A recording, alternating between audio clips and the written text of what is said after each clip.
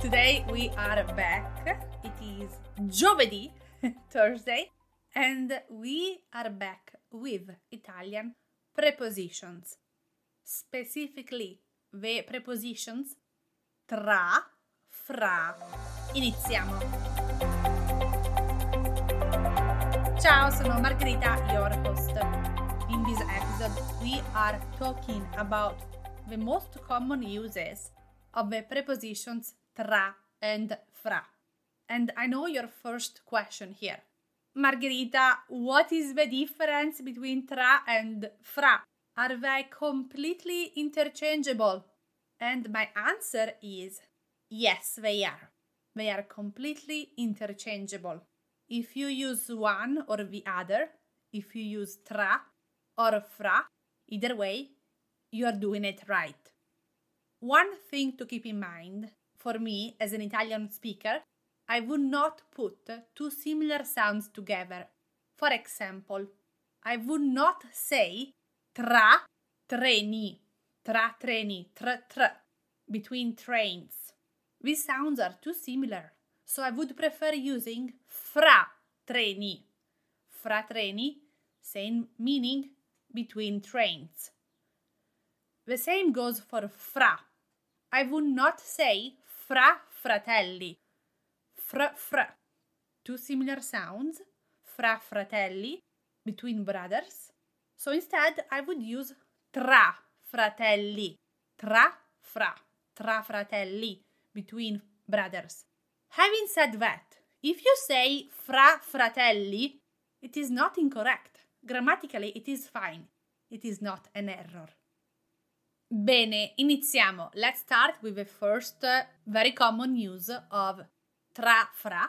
It is to say that something is located in between something else. For example, la palla è incastrata tra i rami.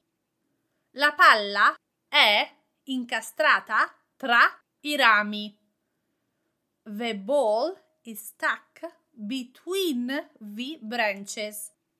Tra i rami, between the branches. 2. To say that something is moving between or through something. For example, la sabbia scorre tra le mani. La sabbia scorre tra le mani. The sand flows through the hands. 3. To indicate a distance in space. For example, fra 8 chilometri giriamo a sinistra.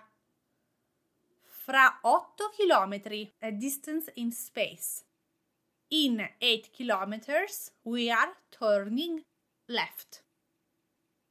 4. To indicate distance in time. So, for example, tra un'ora esco. In an hour, I'm going out. Tra un'ora. It's a distance in time. It is not right now. I am saying tra un'ora, or I can say tra 2 giorni, in 2 days. Tra 5 minuti, in 5 minutes. Distance in time. The fifth use of tra fra is to indicate the limits of a period of time. So when we want to be specific about the beginning and the end of something, the limits, the beginning and the end of a period of time. For example, il furto è avvenuto tra le 3 e le 4. Il furto è avvenuto tra le 3 e le 4. The robbery happened between 3 and 4. The limits of a period of time. Tra le 3 e le 4. 6. To state the relationship among people. For example, organizziamo una cena tra colleghi. Tra colleghi, the relationship among people. Organizziamo una cena tra colleghi. Let's organize a dinner among colleagues. 7. To indicate being with people. For example, mi piace stare tra la gente. I like being among people. Luca ama stare tra gli altri. Luca loves being with others, among other people. 8. To single out some elements from a set. Tra tutti i colori preferisco il blu. Among all colors, I prefer blue. Tra tutti i colori, among all colors. 9. In some fixed expressions. For example, tra poco, tra breve, tra non molto. They all mean here soon. For example, tra poco finisco di lavorare. Tra poco finisco di lavorare. Here soon, I'll finish working. And the last 10th use of tra and fra is to express approximation. For example, avrà fra i 30 e i 40 anni. Avrà fra i 30 e i 40 anni. He is between 30 years old and 40 years old. Molto bene, very well done.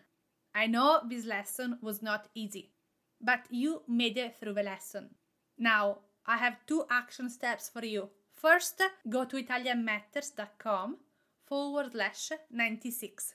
Download the guide, read the guide, review the guide, and then, at the same link, take the quiz to see if you understood the use of tra and fra.